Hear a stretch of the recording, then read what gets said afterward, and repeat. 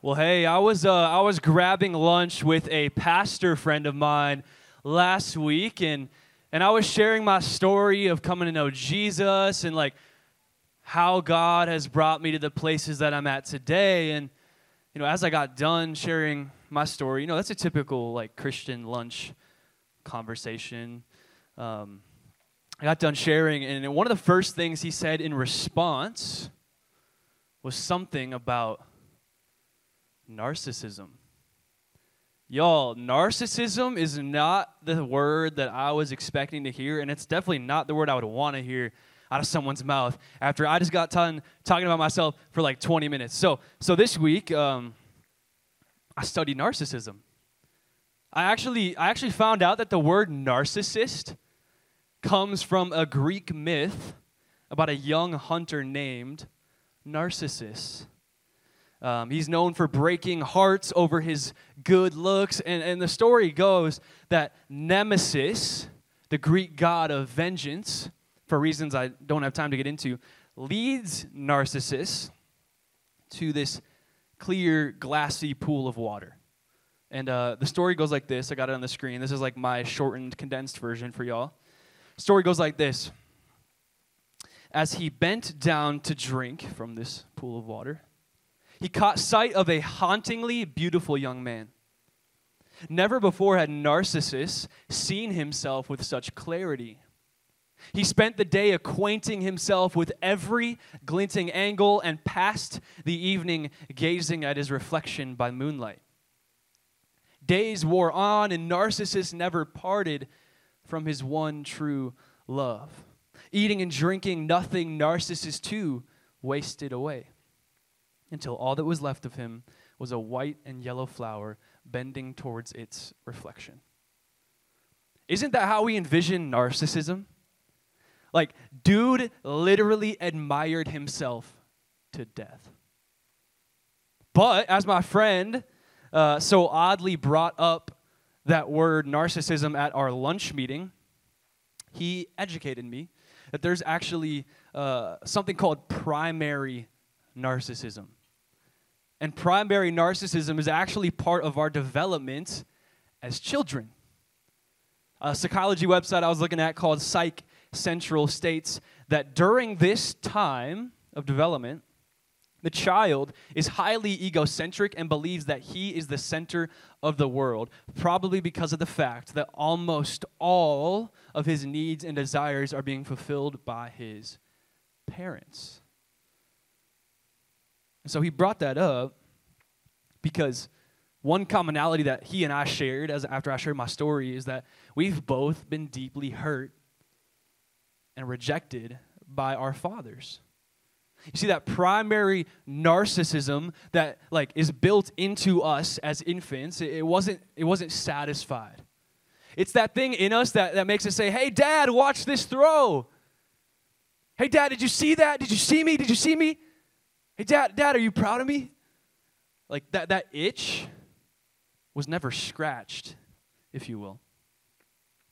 And whether you're in this room and you've missed out on that like I have, or you get that every single day or somewhere in between, that affirmation that we were made for, what I see in that is we were created to belong to a good Father. We were created to be kids who both desire and receive our Father's love and approval. It's literally in our psychological makeup. Here's what I'm getting at, friends. Here's why you need this message tonight. You need to know what it's like to be God's kid. Friends, you need to know what it's like to be God's kid. To actually experience His goodness as your loving Father and not just know the right answers about His goodness. Know the right things to say about Him as a Father. So as you guys lean in and you listen tonight, the big idea that I want you to hear is that God did more than saving us.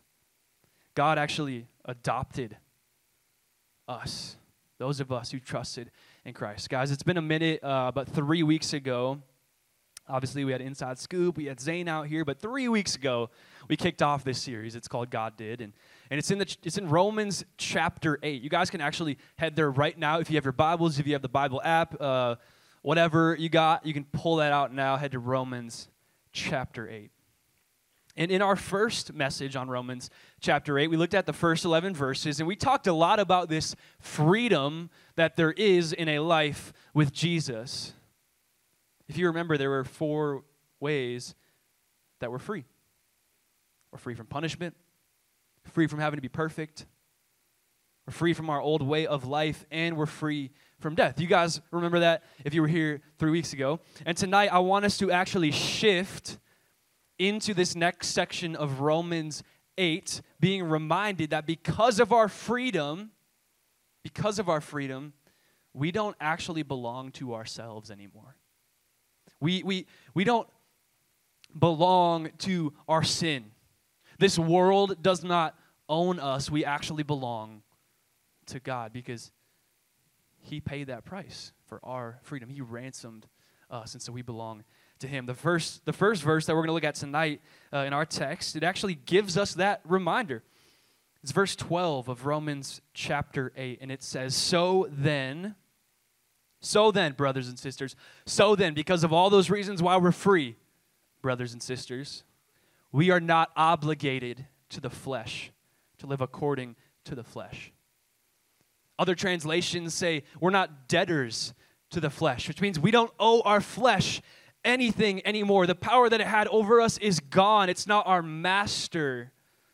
And like I said a couple seconds ago, God is the one who ransomed us. He redeemed us. He paid for that freedom, and so we belong to Him. And we're going to see that here as we go through the rest of tonight's passage. So this is Romans chapter 8, verses 12 through 17.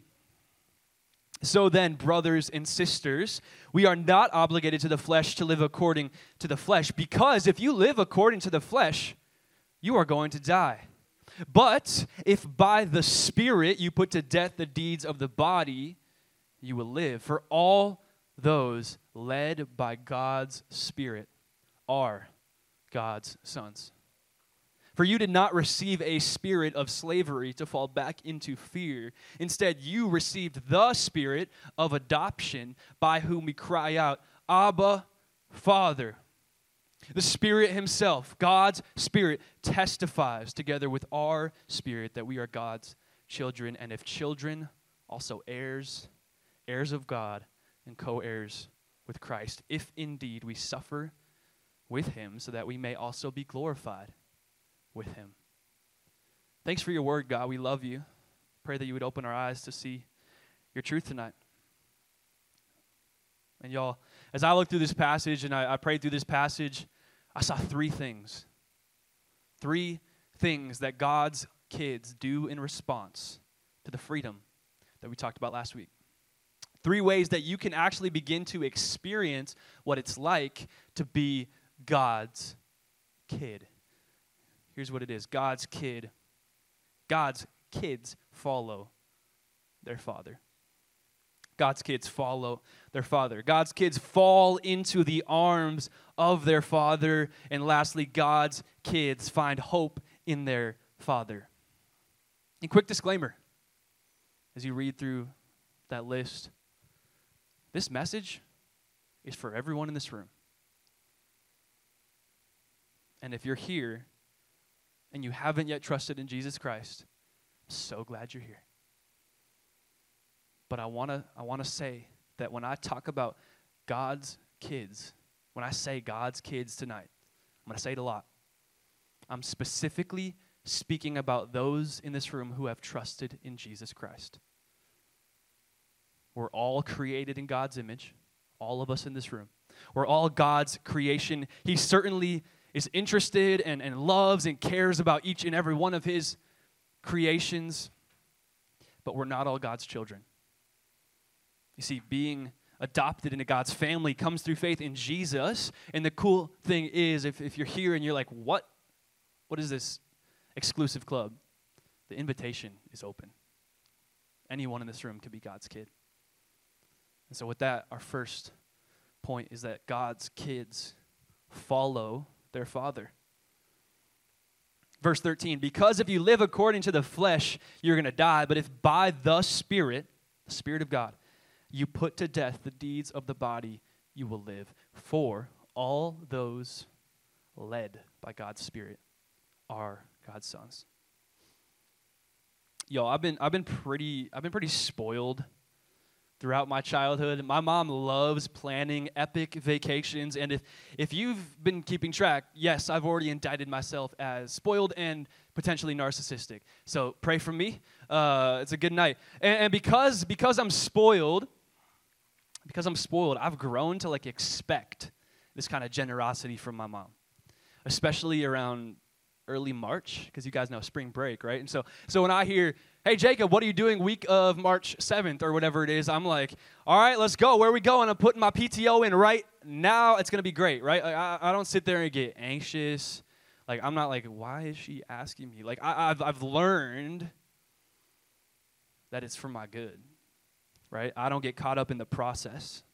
I know following my mom on this trip, there's a process to it, right? You got to go get a ride to the airport. You got to you got to go through security. You got to get on the plane, spend a few hours in the air. But I know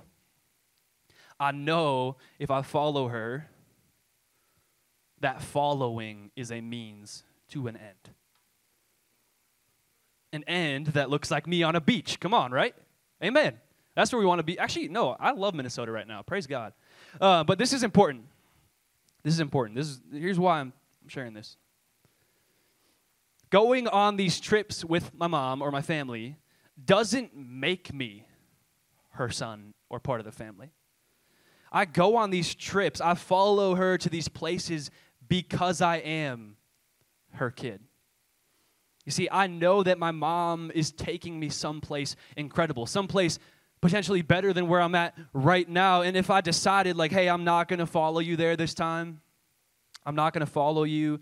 Maybe it's because I'm afraid if I get on that plane, it won't come down. It'll just keep going and going and going. I don't know. That process looks tedious. If I decide that, I'm still her son, but I'm missing out. I'm choosing to reject the benefits of being in that family. If you know my story, you know I have a pretty broken relationship with my mom too. And even still, she's super, super generous and is so sweet in the ways that she gifts us and brings us on these trips. And it's great. I don't deserve that. But how much more is our perfect Father, generous and intentional? That's a new word, guys. Write it down. How much more intentional is he in the places that he takes us? In this text tonight, Paul makes it clear. God's kids, they follow their Father. God's kids learn that when he is ready to take us somewhere, it's going to be good. The process of getting there, following to that place, following God, it's a means to an end. Those mundane mornings spent in the Word, where you feel like you can't even wake up, can't open your eyes, but you're reading God's Word, that's leading you somewhere. When you spend time in prayer for yourself, for your family, for your friends, for whatever it is, it's leading you somewhere. When we kill our sin and obey God, that is leading you somewhere. Is bringing you closer to him. And do you guys know that in the Bible it says that at God's right hand are eternal pleasures? Pleasure forever. And so, God, as we follow God, it's a means to an end. It's an end where we are with God, and that is so much better than any other place that we could be at today. Of course, we still have to make the choice to take part in that. If you choose tomorrow, friend, God's kid, if you choose tomorrow, I'm not going to follow God today. I don't want to go in that process. I don't want to crack open my Bible today. Whatever it is. I'm going to go back to that thing. I know he saved me from it. If you choose not to follow God tomorrow, you're still his son. You're still his daughter. You're just not choosing to be a part of it. You're not reaping the benefits of being God's kid. And so I would encourage you, don't miss the opportunity to reap the benefits knowing that you're not God's kid because you follow him. You follow your father because you're his kid. Don't get it twisted. Don't flip those around. That's key. God's kids follow their father. Y'all, I love the language in these next few verses. 15 and 16 say this: "For you did not receive a spirit of slavery to fall back into fear. Instead, you received the spirit of adoption, by whom we cry out, Abba, Father. And the Spirit himself testifies together with our spirit that we are God's children." And we just saw those who are led by God are God's sons.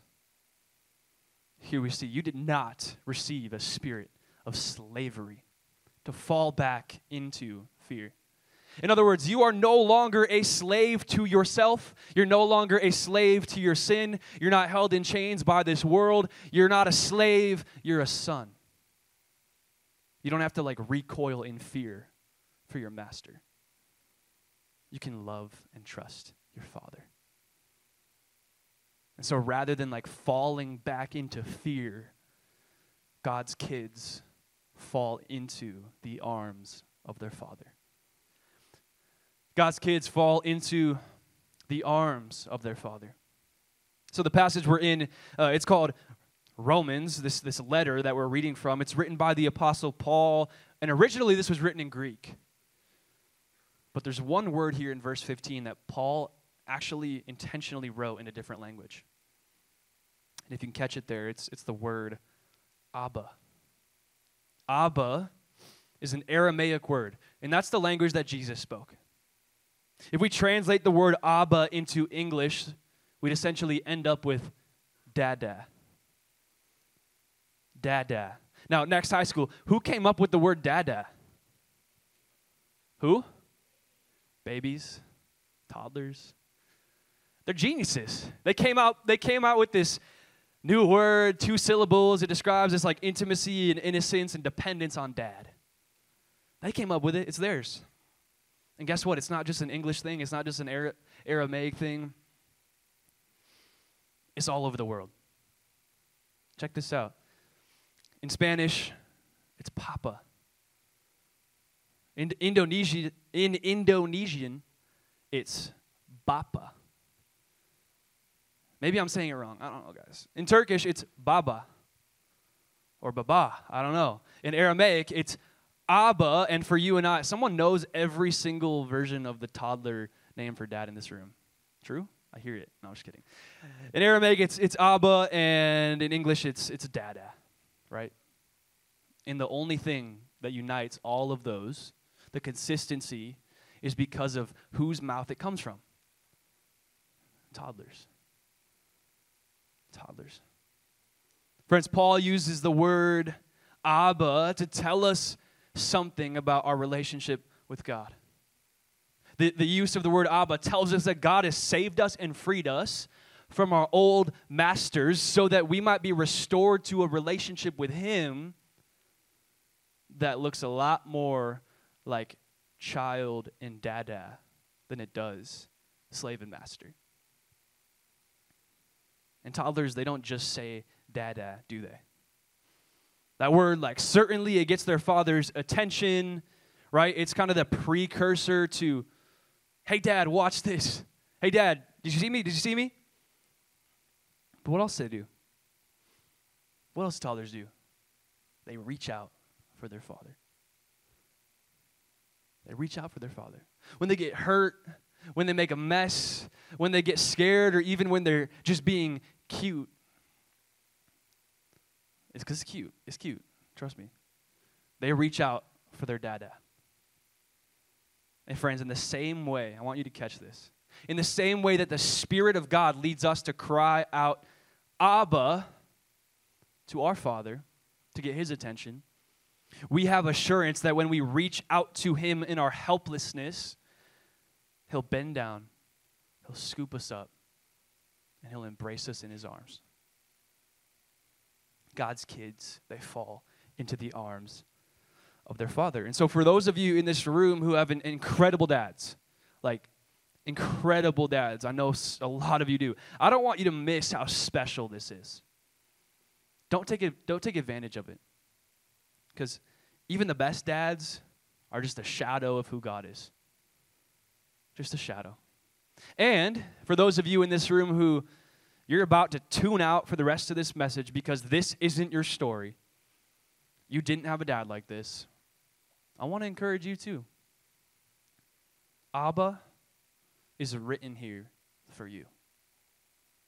Abba is written here in the language that Jesus spoke for you. Because in the most desperate moment of his life, Jesus, just hours before his crucifixion, he cried out for his Abba. In Mark 14, starting in verse 32, it says, "Then they came to a place named Gethsemane, and he told his disciples, 'Sit here while I pray.' And he took Peter, James, and John, that's his crew. He took them with him, and he began to be deeply distressed and troubled. He said to them, 'I am deeply grieved to the point of death. Remain here and stay awake.' And he went a little further, and he fell to the ground and prayed that if it were possible, the hour might pass from him. And he said, 'Abba, Father, Dada, all things are possible for you. Take this cup away from me. Nevertheless, not my will, but what you will.'" And so, guys, the immense grief and pain that Jesus was dreading to the point of death in this moment, it wasn't just the physical pain of the cross and the beating. It's because taking on our sin meant that for the first time in all of eternity past, the eternal Son of God would be separated from his Father. Eternity past, for the first time, Jesus, the Son of God, separated from his Father. That was what was so unbearable. Jesus would cry out, "Abba," and for the first time, be denied. For the first time.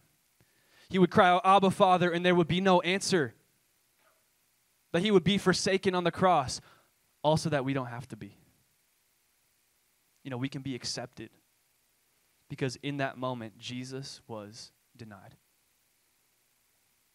And no matter who you are or the family that you come from, you can call out Abba and lift up your arms, and you can fall into the arms of a perfect Father. You just go limp. It's all him. And just our last point is that God's kids, they find hope in their Father. Verse 16, the Spirit himself, God's Spirit, God, testifies together with our spirit that we are God's children, and if children, also heirs of God and co-heirs with Christ, if indeed we suffer with him, so that we may also be glorified with him. The absurd truth here tonight is we're more than just saved. We're adopted. That's crazy. My Bible, it has a note about adoption. It says this: adopted children could not be cast aside once adopted. I think I got this on the screen too. If we can put that up. Yeah, there it is. Cool. Adopted children could not be cast aside once adopted. Typically, adoption was initiated by a father who chose to embrace a helpless child with nothing to offer the parent and make the child an heir. Adopted children typically bring nothing with them into their new family and yet are freely given access to the resources of their new home. Adoption represents the amazing grace of God to embrace former rebels and make them his children and heirs. And so, y'all, God did more than saving us.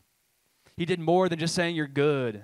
He adopted us. He made a legally binding choice that no matter what happens, his kids are his kids, and it cost him his own son. Our name is changed. Like we're part of his family now. Our home address has changed. We're citizens of heaven. Our future has even changed because in the end, we will inherit everything that belongs to his son, Jesus. We inherit everything that belongs to Jesus.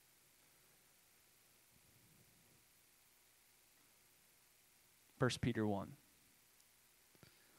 1 Peter 1:4 describes it like this. It's an inheritance that is imperishable, undefiled, and unfading, kept in heaven for you. And y'all, this isn't in my notes, but I thought I'd just point this out. I think as I went through it the last time before tonight, God kind of pointed this out to me. In this text, you got it in front of you maybe. It says we're heirs of God. If we're children, we're also heirs, heirs of God and co-heirs with Christ. So we're going to get everything that belongs to Jesus. But I don't want to miss that first part, heirs of God. And y'all, what Jesus wants the most is his Father.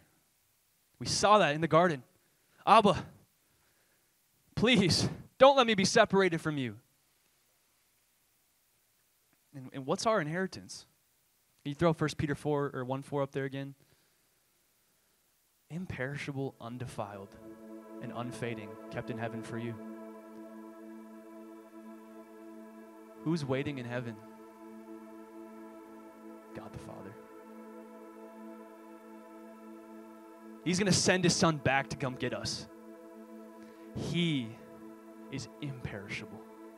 He's unfading. He's the one Jesus wants the most. The Son with the Father. And all of us, God's kids, we can be with the Father too. And so yes, heaven's going to be great. Eternity's going to be great. But the best part is that we're going to get God. And we can have him today. We don't deserve any of that. But you'll notice, guys, there is a caveat to this. And that's suffering. In 2 weeks after Thanksgiving, Jake Vaughn's going to get up here. He's going to talk a lot more about hope in the midst of suffering. That's like the whole next part of this chapter. But our text tonight, it kind of like teases it out. It talks about this idea of we're going to be co-heirs with Christ if indeed we suffer with him. Suffering's part of the deal. Suffering is part of the road to our inheritance. And this whole sermon just became real uncomfortable for some of you. You know, the thing about being God's kid is sometimes our Father leads us differently than the world does. And sometimes, like Jesus, following our Father leads us to a cross. But we know, if you're God's kid, we know that there's hope even at a cross. How do we know that? Because if you're God's kid, you have the same Spirit that rose Christ from the grave. It's in you to know that there's hope, even at a cross, even in suffering. In summary, God's kids follow their Father. Practically, guys, what does following God look like? It looks like being with him, and it looks like living out our relationship with him. It looks like loving God and loving others. So be with him. Wake up tomorrow. Open up your word and invite him to speak. If you want to hear his voice, here's his voice. God's kids fall into the arms of their Father, so return to dependence. We got to relearn dependence in this world. We're so independent. Sometimes it looks like, God, I'm here. I'm not always here. I'm trying to lead my own life, but you're here. So I'm just gonna step into this embrace. I'm say, Abba, pick me up. God's kids, they find hope in their Father. Whenever you get to that cross, just remember this isn't our home. We have a future. And And lastly, remember that God did more than saving you. He adopted you. Y'all, we're going to go into a time of one more song of worship. And this song sings about our Father. It sings about our dependence. It sings about how we're going to run to him and step into his arms. And so this is what I want for y'all. I want you to stand quietly. Just want you to stand. And if you are God's kid and you know it, I want you to be like that child and just raise your hands and say, Abba, when you sing. I just want you to sing this song and just have that mindset like, Dada, I need you. And experience what it's like to be just scooped up and held in his arms. And if you are not yet part of the family of God, that invitation's open. If you want to receive it, come talk to me. I'd love to. Or talk to a small group leader with their lanyards on. But during this song, if you would you just listen? You can sing if you'd like, but would you listen to the words? It's not karaoke. It's truth. Would you listen and figure out who you think this God is? The reason I gave my life to Jesus, the reason I'm up here today is because at one point in my life, I decided he's a perfect father and I need that. And so I pray, God, that students in this room would sing this song, that they would hear this song, that they would raise their hands, that they would have the heart of, Abba, Father, I need you, and that they would see you as a perfect father. I don't know what kind of father they got. But you say, Jesus, in Matthew 23:9, don't call anyone on earth your father, for you have one Father who is in heaven. And that's not a diss on any of our great dads represented in this room, but it's a reminder that they're just a shadow of you. Lord, we worship you in this moment. In Jesus' name I pray.